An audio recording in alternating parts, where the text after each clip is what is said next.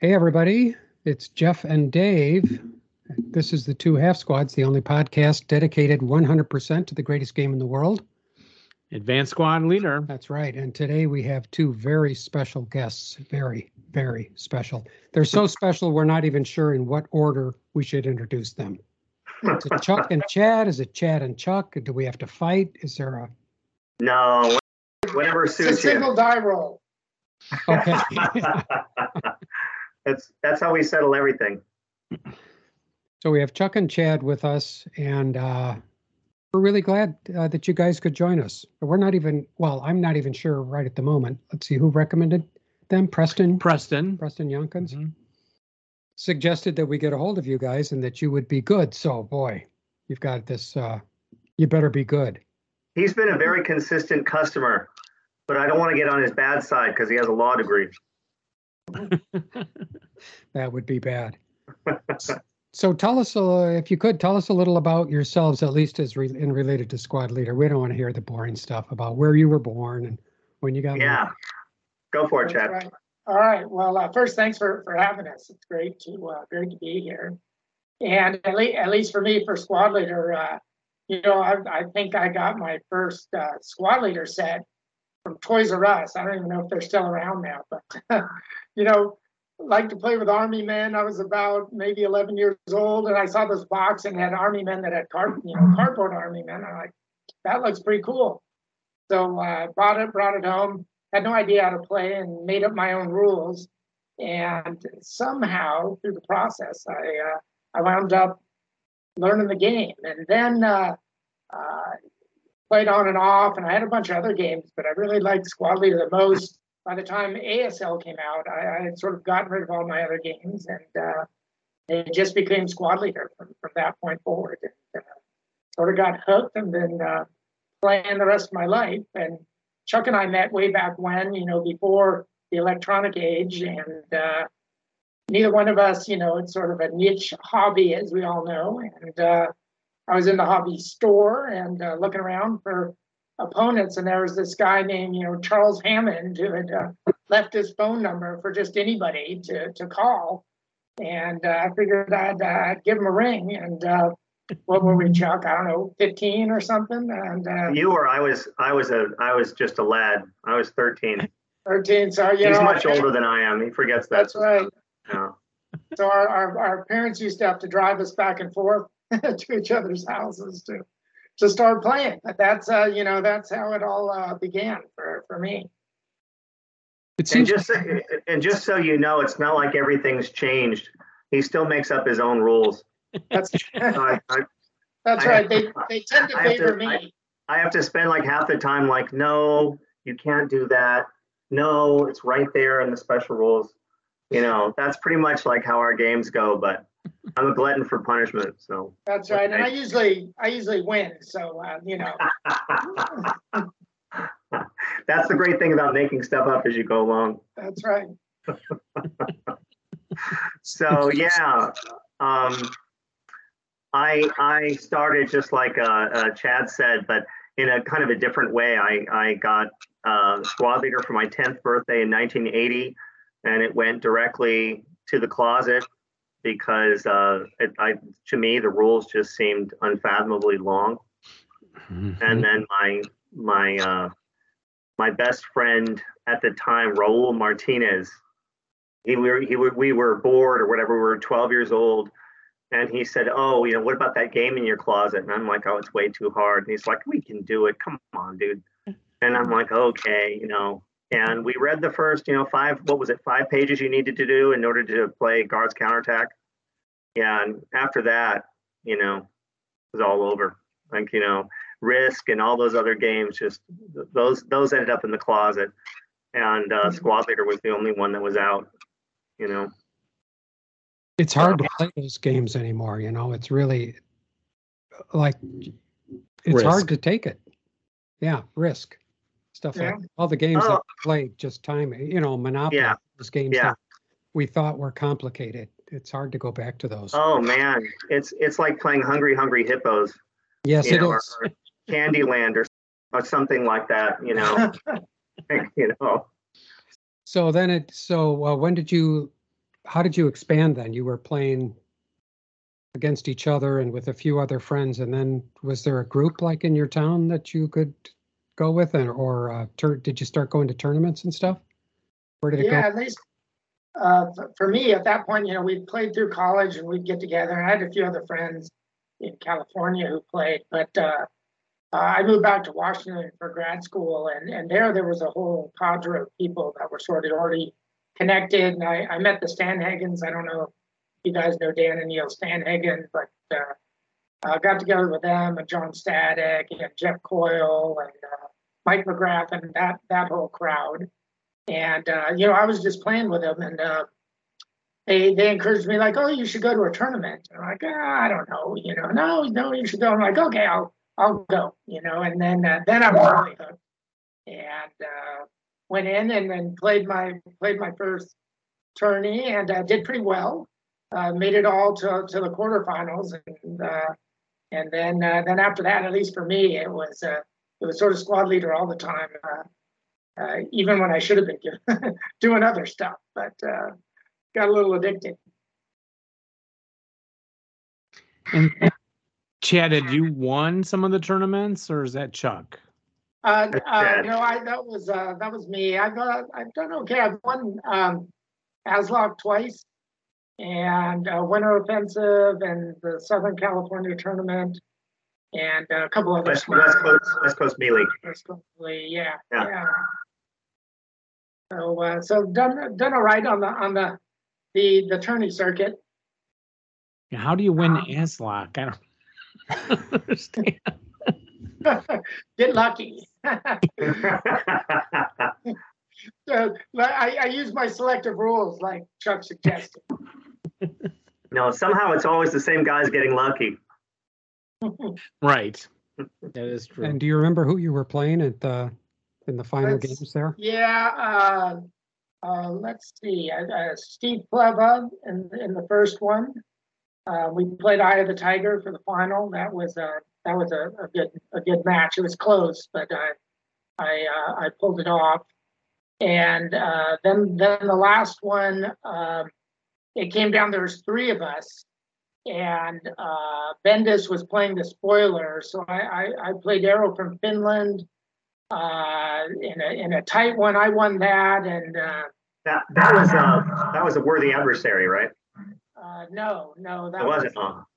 Can't remember. It was a Russian German one. I can't remember the name, but then Bendis beat Cirillo, so I ended up as the only undefeated one for that one. Wow. And will you be going to ASLOC this year?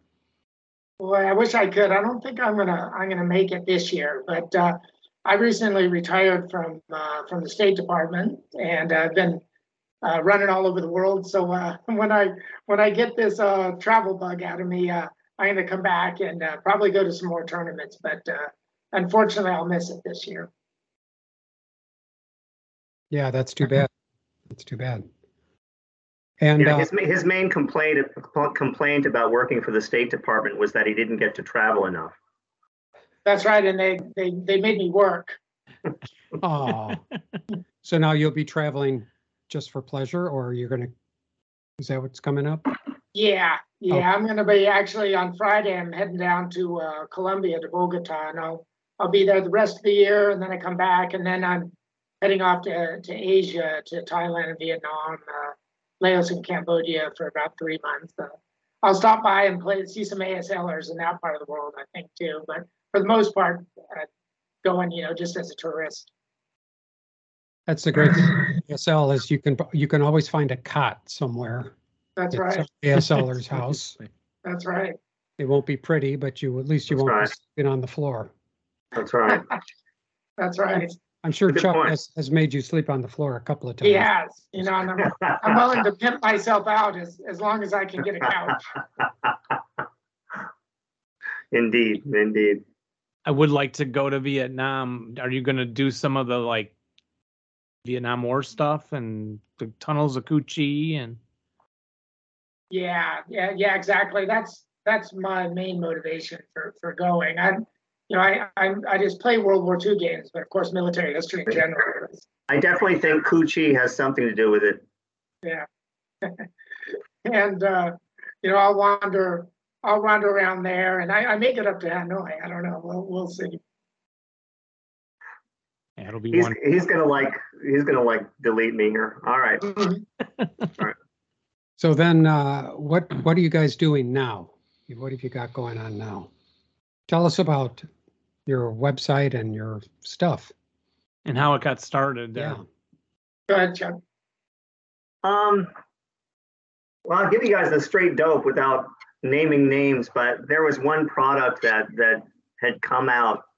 This is during COVID, and we had looked forward to trying it, and we were so disappointed by it that we were like, we were kind of really down about it. And when I was talking to Chad, I said, I came up with this scenario called Born Again. You want to try it? And he was like, well, it can't be worse than what we've been playing. Sure, what the hell, And we played it, and we played it back to back. I don't know, 6, 7, 8 times, something like that. And we had talked before about maybe we should come out with our own stuff, but it was sort of a pipe dream. But during COVID, it became really realistic because of all the free time we had on our hands. I'm a professor at the University of Tennessee, Martin. I teach German, and the COVID really hit us hard, the enrollment and everything like that. So I didn't have nearly as many papers and stuff to correct as I usually do. And so, we had the time to devote to it. And we were, I remember Chad saying we'd be ecstatic if we sold 50 of them, because there are other third parties out there. And to our amazement, it was really well received. And pretty much every tournament I can think of since then has had a lot of representation, a lot of Hasmo in it. And Joe Leos even asked us to come out with a pack so they could sell it at Albany. And so we were really honored by that. And so we got our second pack out on time, and it sold out. And so we've really been happy. There's even a plaque now at Albany for the Hasmo heavyweight, the person who wins the most Hasmo scenarios. And there was another plaque just like that at the St. Louis tournament that just finished.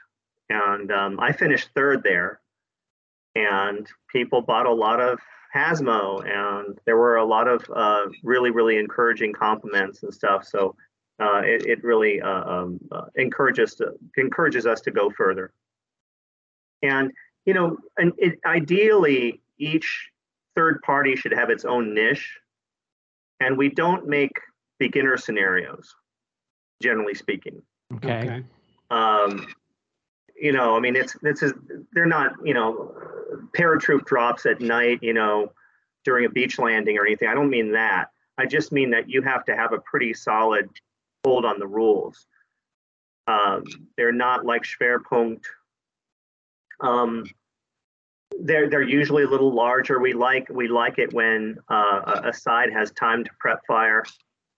The trend over the last 10 years has gone just the other way, where Yes. you have no time to prep fire, and the attacker just has to run. And we were a little sick of that, and so we wanted to just sort of pull the other way for people. Prep fire is sort of important in squad leader, and so we felt we were kind of getting away from that. However, having said that, this December we're hoping to come out with, as long as we can get the play testing done in time, another pack that is devoted just to tournament play. So it'll be a tournament pack, even though we're not going to call it that. And so we try and do things that are original. We try and make every scenario something that you look back on and say, wow, that was really different, than what I'm used to. I can't compare that scenario to XYZ scenario. Yeah. You know, and I don't know if you guys have had a chance to play a Hasmo scenario or not. If you have, then you probably know what I mean. No, we haven't yet. Okay. No, but you haven't, but it really makes me want to. Yeah, good. Yeah. I don't think you'll be disappointed. And we had sort of three things that we really focused on when we started that were important to us. And one being, you know, is it fun? Obviously, you sit down. I mean, you don't want it to be tedious. And you know, does it have replay value? That was also important to us. So, you know, it's not one of these. Well, of course the gun goes there, and of course you move over here and see what happens with the dice, and move on from that. And we really wanted to focus on those two things. What was the third one, Jeff? Now I'm having a senior moment. Balance. All right. Yep. That they're well play tested. You know, different groups have different ways of play testing things. The way we did it, we come up with a concept, and we make sure we played it. This was after going through the concept and, you know, the additions and subtractions. And once we got a scenario that we thought worked pretty well, we played it 4 times before we asked anyone else to take a look at it. And by that time, we had worked out, you know, that there was, or we had hoped, or we found like there was no way to sort of solve the scenario. And the kinks have been worked out. A lot of time when we send it to play testers, you know, what do you think? Is it fun? Would you play it again? You know, did you like it, not like it? Those type of things. Yeah. So what he's saying is, we don't, you know, being a play tester for Hasmo is kind of cool because we don't send you anything raw. You know, we don't send anything like, oh, I just came up with this, you know, during a fever dream last night. Play it and tell me if it's any good. You know, we've by the time play testers get it, we've played it, you know, 4, 6, 8 times, and so, you know, the obvious shortcomings have already been worked out, and that's the way we like to do it. And you'll also see, you know, if you have one of our packs, you can go ahead and take a look at the play testers. And, you know, those are people who've been playing the game for at least 20 years, usually 30, 35 years or more. And so that's kind of important to us too, because, you know, I got all kinds of love for beginning players and intermediate players and stuff like that. But there are a lot of things that they're not going to catch that only an advanced player can catch. And so we're very discriminatory, if I can use that word in this context, in a good context, when it comes to play testers. I'm not just like, oh, anybody who wants to play test it. We want to make sure that you really know the game. And that also, you know, in the long run, that's going to do what? That's also going to cut down on errata and Q&A and stuff like that. And you'll find when you go to our page and you click on player support, the errata is very minimal. Yeah, yeah. You know, and I've always thought that. I've always thought it would be fun to play test something, and I think nobody wants me to play test something. Why is that? There's no value in me play testing something. No. It's like when I play tested something for Hakapale, and there was a easy way to break the scenario that I didn't see. Yeah. I thought, well, this could be kind of good, and then the next players said, "Nah, broken. Fix it." Yeah. But, you know, going back to what Chad was saying about our very first concern is fun. Is it fun? That's the most important thing for us. Even if it were unbalanced, it would be more important that it's fun. And there's another trend going on now that is of some concern to us, and that is the obsession with historical accuracy at the expense of fun, so that it's tedious. You know, that Squad Leader has enough rules. You know, there's no need to add many more, is what we're saying. But a lot of times people feel the need to add a bunch of extraneous rules that might make it more historically accurate, but actually detract from the fun factor. That's exactly, you know, the way we feel about it. defining the word fun, players have different ideas. I'll bet True. we're on the same page, but what are you thinking? I'm not saying that they should have Tiger tanks running around in 1939. That's not what I mean. What I mean is that you have that there is attention paid to extraneous details that don't really enhance the scenario. That's what I mean. Okay. Yeah, and it's not going to be slugfest scenarios. Just line up and no, each other. Yeah. Not at all. And that's if you see how ours lay out a lot of them too. I mean, some have more special rules than others, but the subtlety in the scenario is much more in your strategy than having to know if you can ski at night off a cliff or something like that to win. By the way, you can. Yeah. No, just kidding. It usually doesn't end very well. It doesn't end very well, but you can. No, even in Squad Leader, you probably could. I don't know. Never tried it yet. Yeah, Jeff and I always want to climb trees. Yeah. And That'll get you somewhere. That's what I would do. That's what I would. What would Jeff do in this situation? Climb that tree. Nice. So you both create scenarios, is that right? Or does one create them and then the other one test them? You both create them? We both do. Yeah. So how does that come about? Do you come up, like, do you think of something you'd like to see in a situation and then try to find historical background to put it against? Or do you read historical stuff and see a situation and then turn that into a scenario? I think we have a little of both on that. At least the ones I've done so far. There's a book that was Rouse's sort of biography. He started off in the invasion of Russia in 41 and led one of the Panzer divisions at the end. So I made a couple initial scenarios for our first pack based on that, and I'll probably make some more as we go forward.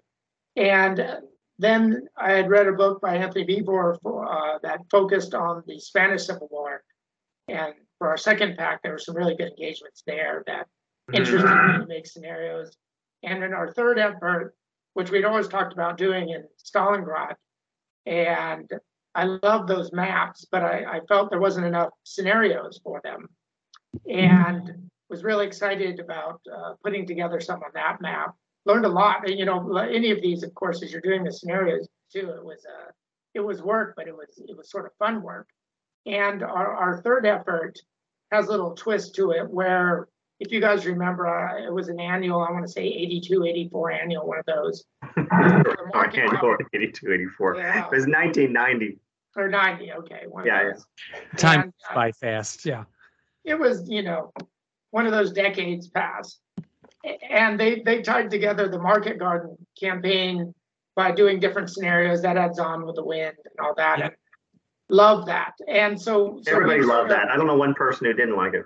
Yeah. So we've taken that idea and put it into our third pack, where now you can do that. And we have our mini campaign, and then we call the mega mini, which has all 10 scenarios. So, they're all individual scenarios that you can play on their own. They stand on their own, but if you'd like, you can link them together as a campaign and add up, your points at the end. So it encourages people, if you're doing the campaign, maybe, yes, you've probably lost the scenario, but you could still get some points doing other things, or you want to hang on and prevent the opponent from wiping you off the map and getting all the points. Thinking about the scenario, you're thinking about the campaign. So, sometimes we've all had situations where your opponent's got you beat in 4 turns or something. But, in our campaign game, our mini campaign game, it behooves you not to just, tip the board over and say, I'm done with this, whatever, but to play it out, because you can still prevent your opponent from maximizing his campaign score.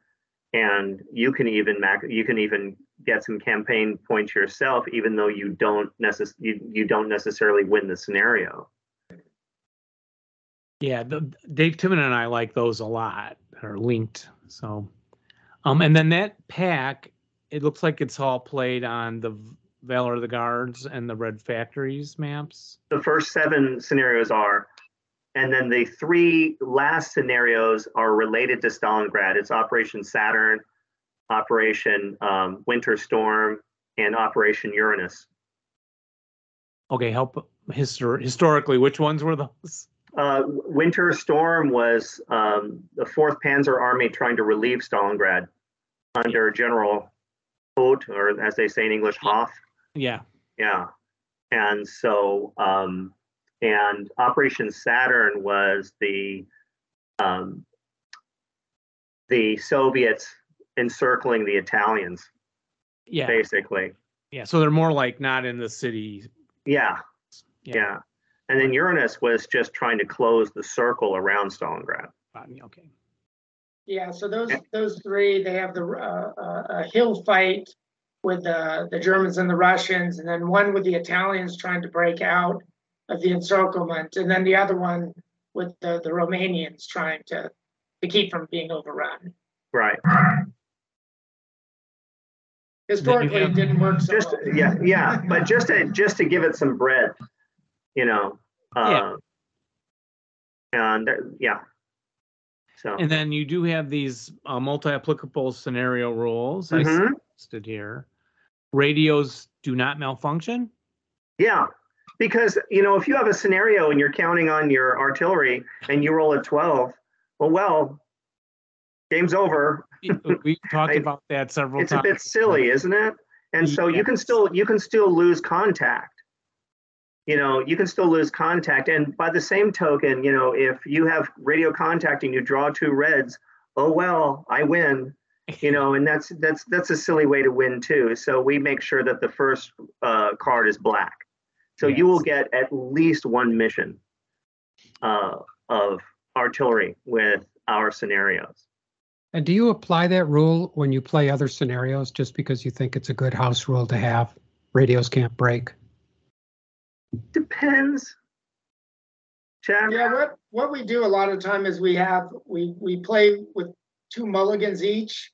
I don't know if you guys ever do that, but basically we have each person has 2, and you can turn 2s into 3s and 12s into 11s. Single die, 1 sniper into a 2, or 2 sniper into nothing. Go ahead, Chuck. No, so the mulligans are multi-applicable. You can use those for 12s. And if you're out of mulligans and then you roll a 12 on the radio, oh well. But to be honest, Chad and I, in the past few years, we really avoided artillery scenarios because all too often, if you get it, you win. If you don't get it, you lose. And so our use of the radio, as you can tell, is rigidly circumscribed. We also, we try and avoid the opposite too, where the person's super lucky and he just draws blacks and their artillery is permanently there. And so you'll see in those scenarios, you can get like a limit of 2 or 3 fire missions. That's it. Okay. Yeah. Because it's a 6-turn scenario or something like that. You don't want just the guy to get super lucky and artillery to be coming down the entire time and inhibit all movement. That's kind of silly too. So that's our take on artillery. We just think it's silly to spend all 2 hours setting up a game and then the guy rolls a 12. Oh well, that's really silly when you think about it. You have to start over then. Yeah, exactly. Yeah, well, sure, right. Or there's been a bunch of times too. You're like, oh well, just say you lost contact or something, and we don't count the 12 because you've invested all this time, and you want to keep playing the scenario. And you'll see from, particularly for the Stalingrad pack, that list of applicable special rules, a lot of them are sort of simplifying the game actually, rather than adding complexity. That was really our goal. And so, there's no sewer movement, right? Sewer movement is something that, in our view, is something more for like campaign games. But these scenarios are complex enough, and there's enough going on the board without having to worry about the subterranean chuds. Well, and also they can, especially for the Stalingrad scenarios, they can really difficult to balance a scenario if sewer movements in there. it can just end things quickly if someone gets lucky doing that. Yeah, and so we wanted to concentrate on fire and maneuver, not just on being cute and staying underground and not popping up unless you want to. Yeah, although being cute is what Jeff and I do best. It's not whack-a-mole, squad leader. Yeah, chasing around the guy who's Yeah, running. I mean, come on. In a campaign that's different, you have 150 squads to do that with. But we but we want to concentrate on the actual firefight. Yeah. So call us crazy. We should do a scenario that entirely takes place in the sewers. There is the one subterranean quarry. Subterranean quarry. Yeah. Okay. It might not be a sewer, but it still smells bad. Yeah. Yeah. I love that. Yeah. As an early player, give me the flamethrower marching through the tunnel. Yeah. But that's the kind that actually, it's interesting you mentioned that. That's the kind of unconventional thinking that made those scenarios so great, right? Inside of the Volga, right? For every half squad I get off the board, the Russian reinforcements are inhibited by so and so much. Those are the kind of scenarios, like, you never forget them. And we try and do that with our scenarios. For example, with Born Again, instead of rubble placement like you usually do, we have an FFE counter. So and so many FFE counters, and all of them, you roll random selection, and it's halved. And if it lands in one kind of terrain, it's shell hole. If it lands in another kind of terrain, it's rubble. And so the terrain is different every time, right? Or the attacker, before the game begins, or before he even sees the map, he can choose his reinforcements to enter on the north or on the south, or actually east or west. And so that goes back to what Chad was saying about replay value. That's really, really important to us, because I'm not crazy about scenarios where you play them once and you're like, okay, that's it. I never need to play that thing again. We wanted to make scenarios where you're like, okay, let's switch sides. I have a plan. Yeah. That's what we want. And you'll see from ours, and some we really try to avoid is, even though some may be tournament size, that there's not one particular weapons platform or a gun or a tank that, if that breaks down, well, then you might as well quit. We've really tried to avoid that. Mm-hmm. Yeah, it can be just like the artillery then too. Exactly. Right. Exactly right. Yeah. So. And then your packs, we had the Cities of Steel. Yeah. The Civil War, Uncivil Wars. The Uncivil Wars. It's got Spanish Civil War. Spanish Civil War, Greek Civil War, and Chinese Civil War. And they're all sort of contemporaneous, right? Because the Spanish Civil War directly preceded World War II. And the Chinese Civil War directly preceded and followed World War II. And then you had the Greek Civil War, which began in 1944, actually in December 1944.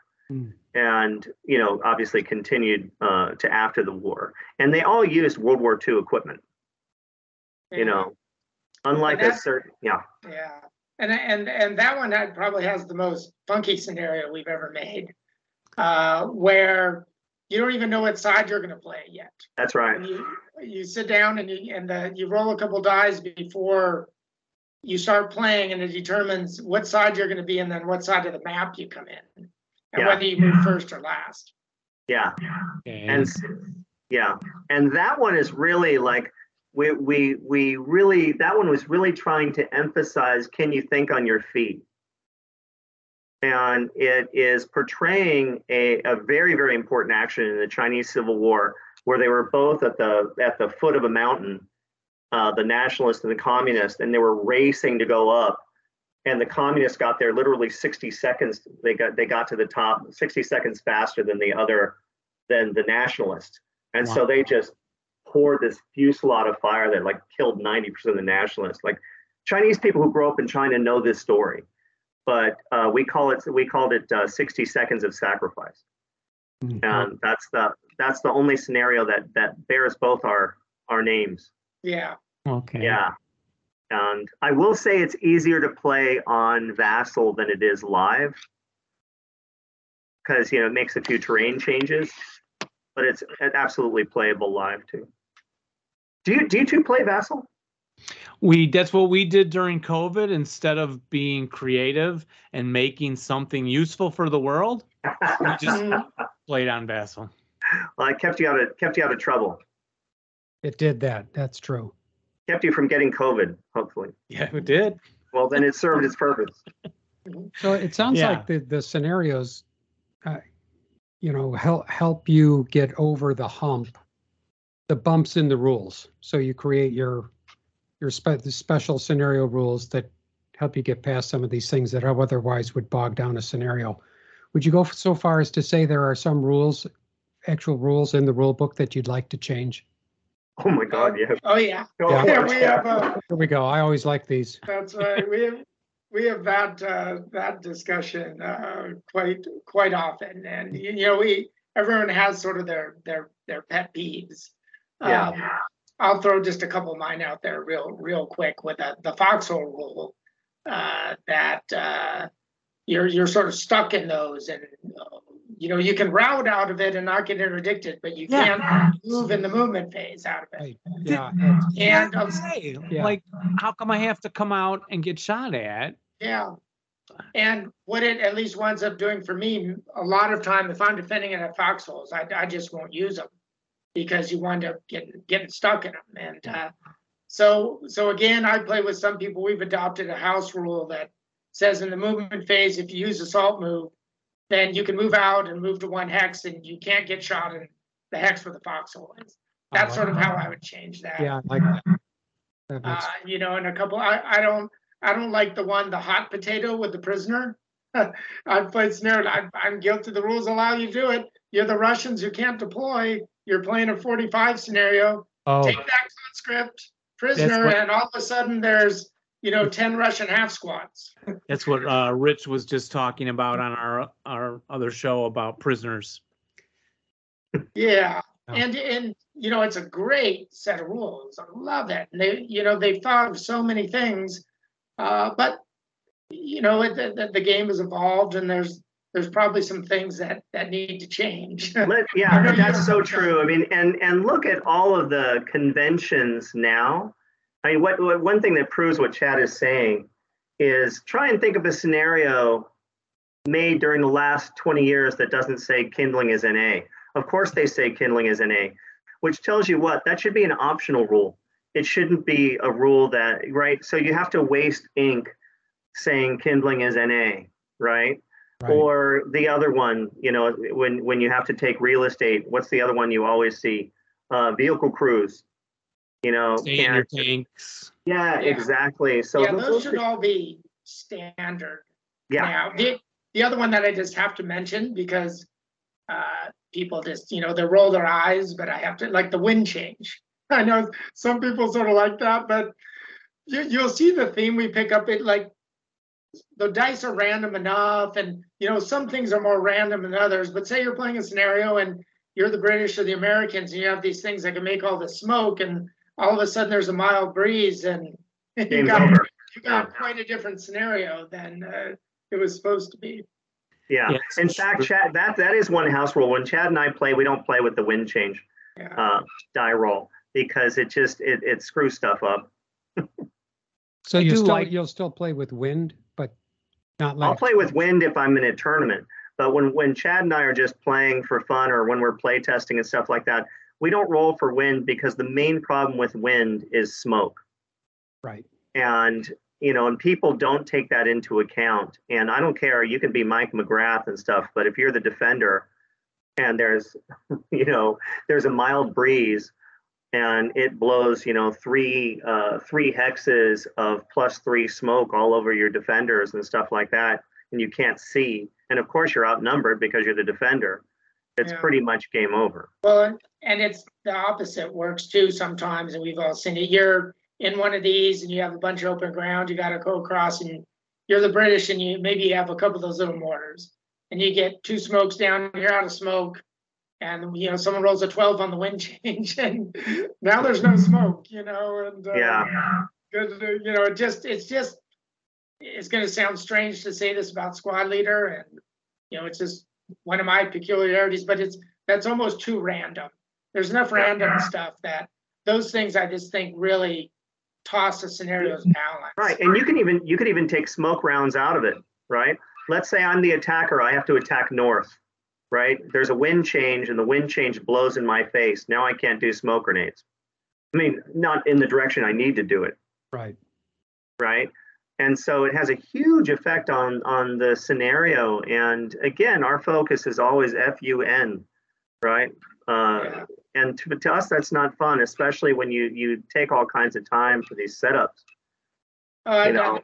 On that, I'd mention it too. When you see our scenarios, you'll see a lot of the sands 2, it's 3, some things like that. Because again, I always and people roll their eyes again, but a lot of these, I think, a lot of scenarios have very high sand numbers. And the sand goes and kills the leader, and everyone breaks, and it's like, okay. There's a scenario with 8 squads aside need to have a 4 or a 5 sniper number.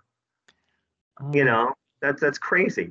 That's right, the smaller amount. Yeah, I mean, it's one thing if it's Stalingrad and you have 150 squads, like I said, but if you have just a few, that sniper coming once or twice can just end the game that quickly. And so we're not purists.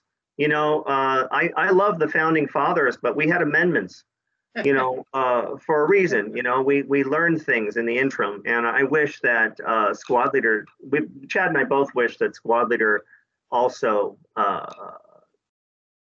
recognize that fact. Yeah. If the wind is there to start the scenario, you'd be okay with that, right? Because it's play tested with a drift. Yeah, that's one thing. Like if you say as a special rule, okay, there's a mild breeze going this way, I'm sure you have a reason for it. Yeah, plan on it.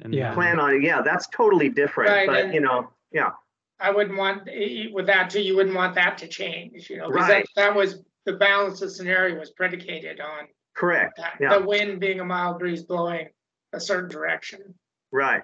It's like the situation I was playing Bob Holmstrom, and he said, "Oh wow, Dave, you put your vehicle right there where I killed it, and the smoke comes right down the street to protect you.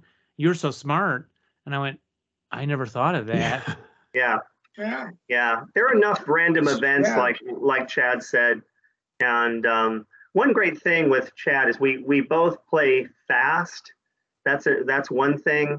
Both of us don't like going to a tournament and then having someone, as I call it, achieve victory through boredom.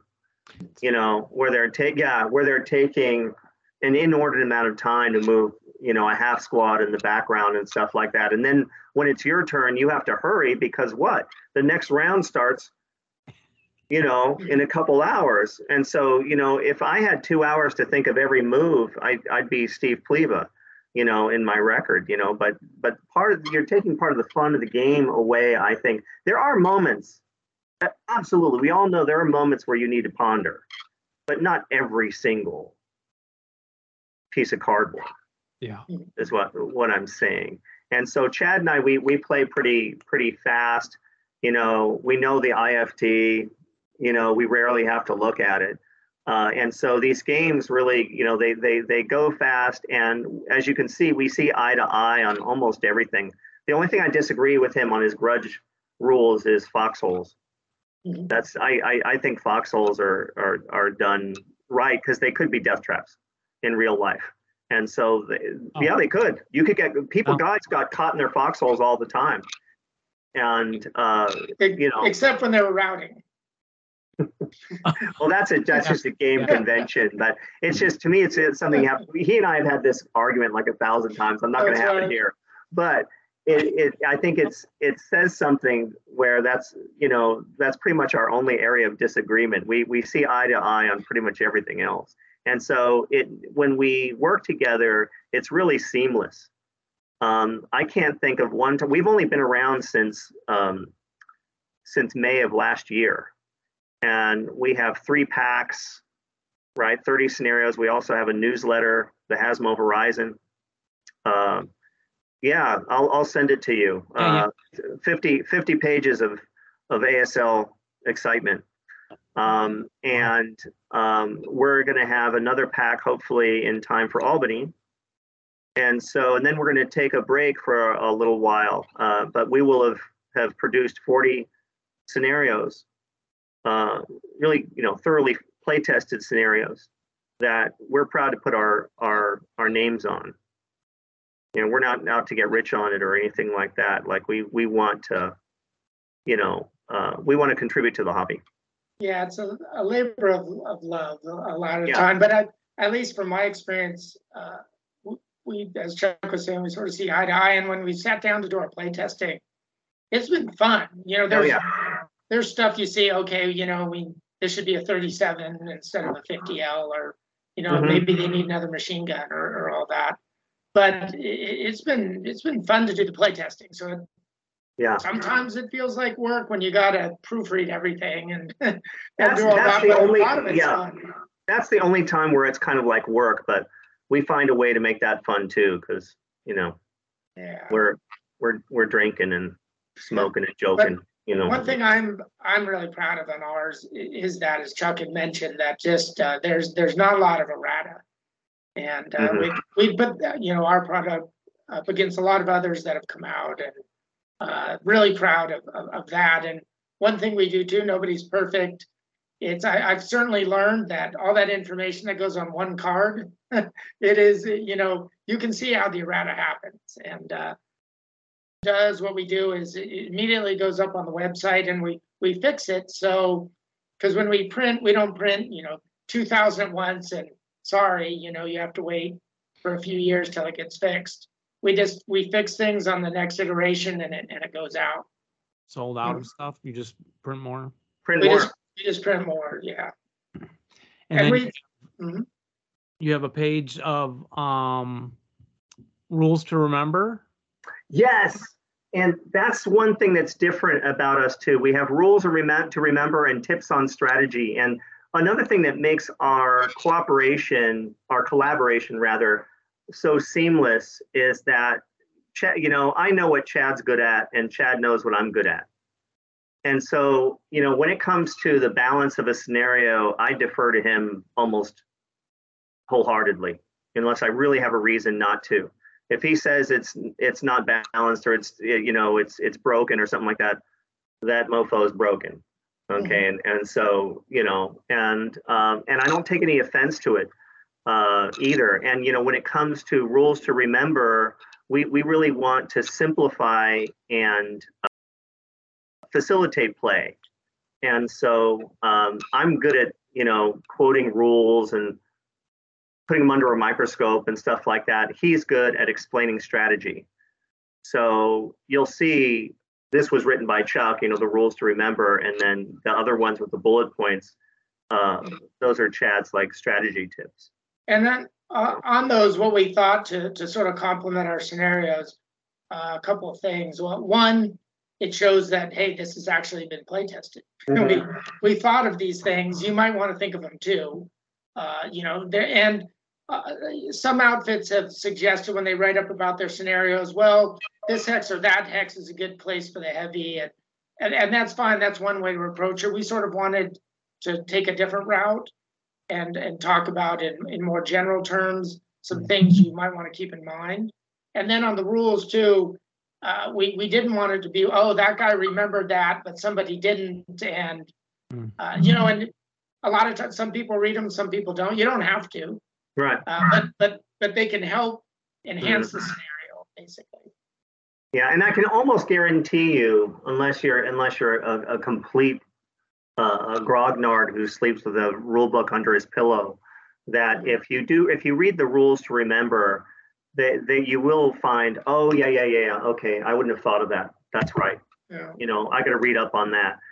you know, and it's not long. You see, for each scenario, it's pretty short. Yeah, we try to keep that really short. Yeah. One thing that's been interesting, I mean, we've been playing this game for, like all of us, for probably way too long, but I felt I had a good command of the rules, and I probably knew them better than most people.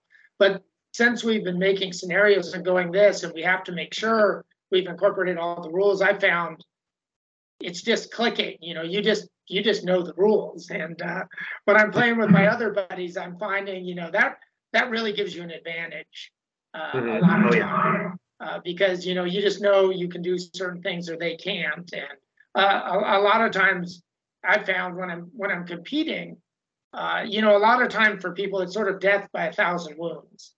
And That's right. those sort of rules that you miss or someone else knows, they add up through a 6 or 7 turn scenario. Mm-hmm. There's a lot of third-party products out there. Do you go to a lot of those and test those out and see what they're like? LFT, and I mean, there's just so many of them. Do you like playing those, or do you stick with the core stuff? Do you have time? Oh, we definitely play third-party stuff.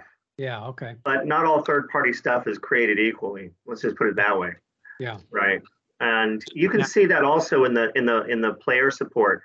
Player support is extremely important to us.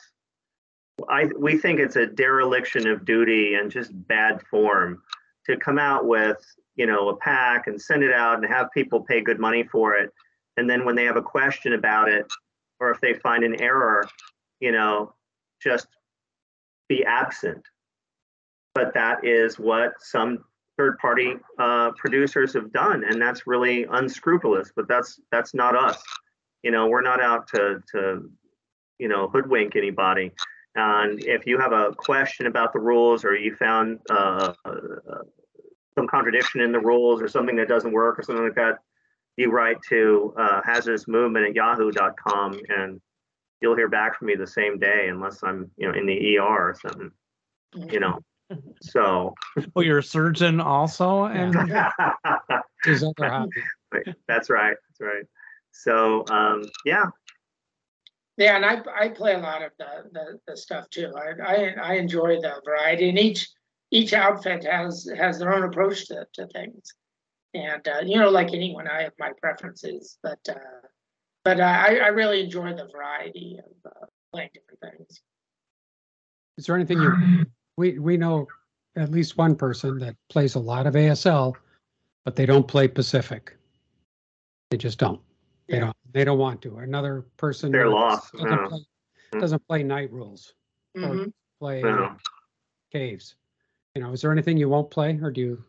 Yeah, for me, and again, you know, everyone has their likes and dislikes. I find that the scenarios with cave complexes to be sort of tedious. Again, my critique on that is that, you know, you can come up with some cool situations, but I found, and this applies also to beach landings, which I don't like doing for the same reason, that there's a lot of rules. And what happens, you know, at beach landing, it's sort of fun as the defender. This is my experience.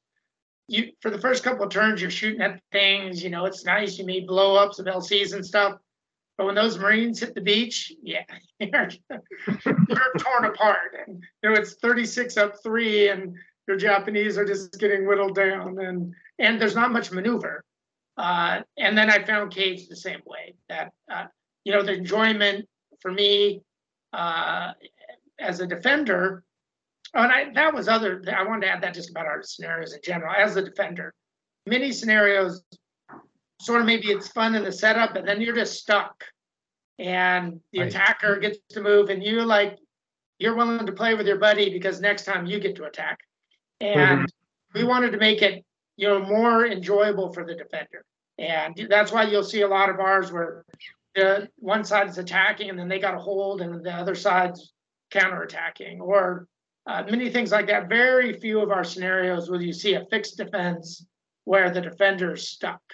And I found that with caves and beach landings, and that's why I avoid them.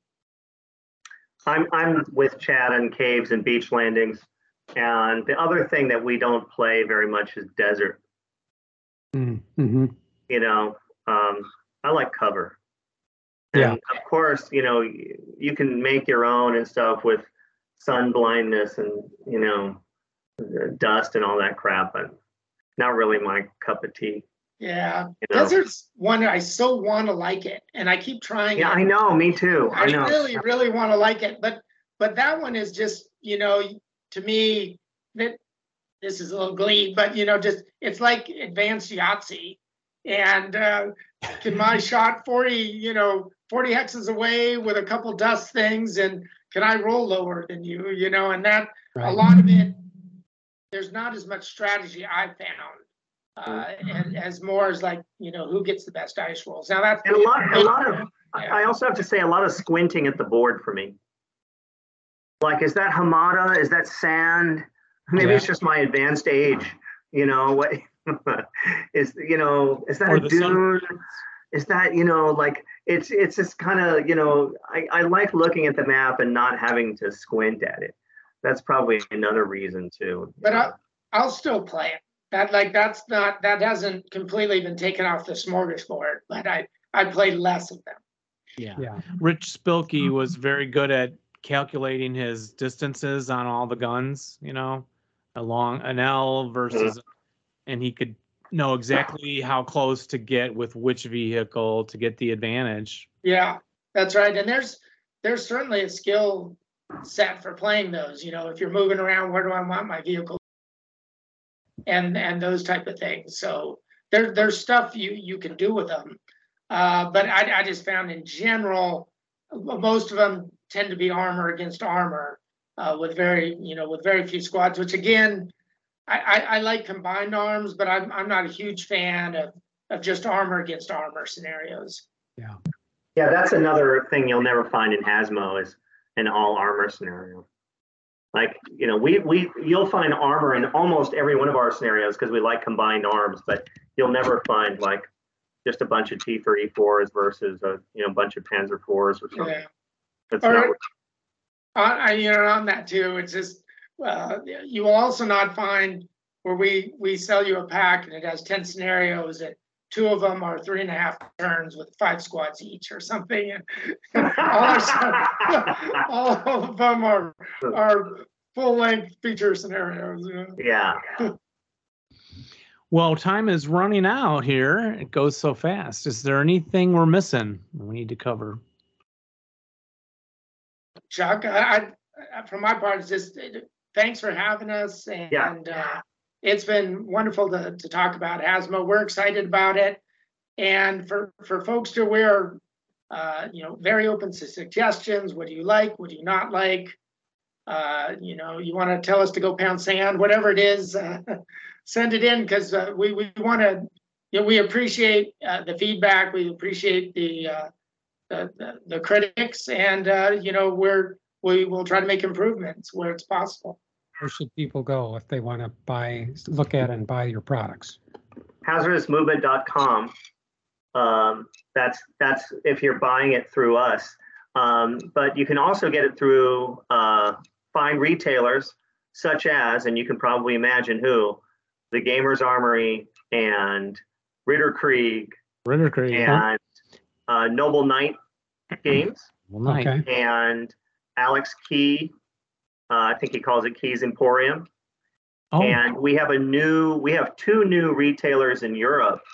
For the EU, we have Gamers HQ in Berlin, which I believe also is the largest game store in Germany, maybe even in the EU. It's a monster. And the other one is Second Chance Games. They sent DHL, and they're going to pick up a box of scenarios that they ordered from us from this residence here tomorrow. They don't mess around. They bring the best. Yeah. So we're really happy about those. And even in Australia, we have a retailer in Australia, Milson's Games. So if you're down under, we haven't forgotten about you.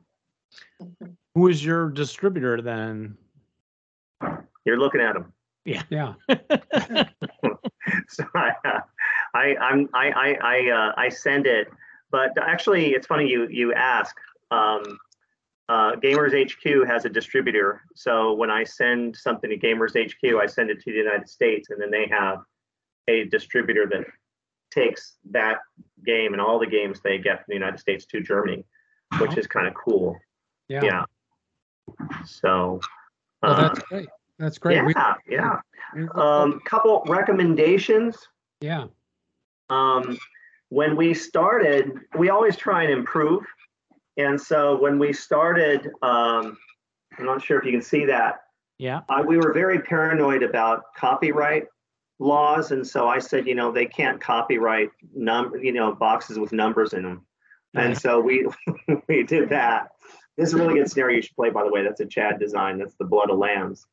And so we did that, and people liked it, but of course people said, oh, it sure would be nice if you had counter art, So sure enough, right? In the second pack, that's one of the Chinese Civil War scenarios. This is in Shanghai. Yeah, this is Mao's fifth column, and you see we've got counter art. Yes. And then some people said, oh, the counter art's nice, but with the 3/5, with the 5/8 counters, I can't necessarily know which tank or which gun that is. And so now we have the nomenclature of each gun and each tank above the counter. So you're spending less time in chapter H. Yep. Okay. Right. Excellent. So we constantly want to improve. And we don't take offense or anything if somebody says, has constructive criticism or a suggestion for us. And if it's feasible, then we incorporate it. Chad is glowing. Yeah, all of a sudden, just the sun hit the perfect spot. You're like a vampire. Yeah. I feel I may ascend at any moment. Well, fantastic. It's been great talking to you guys. Yeah, well, it's been great to be talked to. Yeah. we wish you the best of luck, and maybe we'll have to have you back sometime. Absolutely. And in the meantime, try a Hasmo scenario or two. Yeah, let us know what you think. Yeah, let us know what you think. Definitely. The good, bad, and the ugly. Yeah, we'll let you know. Thank you so much for inviting us. This was a great opportunity for us. We really appreciate it. Thanks a lot. Yeah, and hopefully we'll sit across from the table from each other at some point. Oh, and without you guys coming on the show, Jeff and I would have had to come up with content. That's the good thing about hosting. That's right. Well, we're here whenever you need us. Okay, right, guys. Take care then. Be well. Yeah, you take care. Roll low. And That's rally right. well, but not, When you're playing us.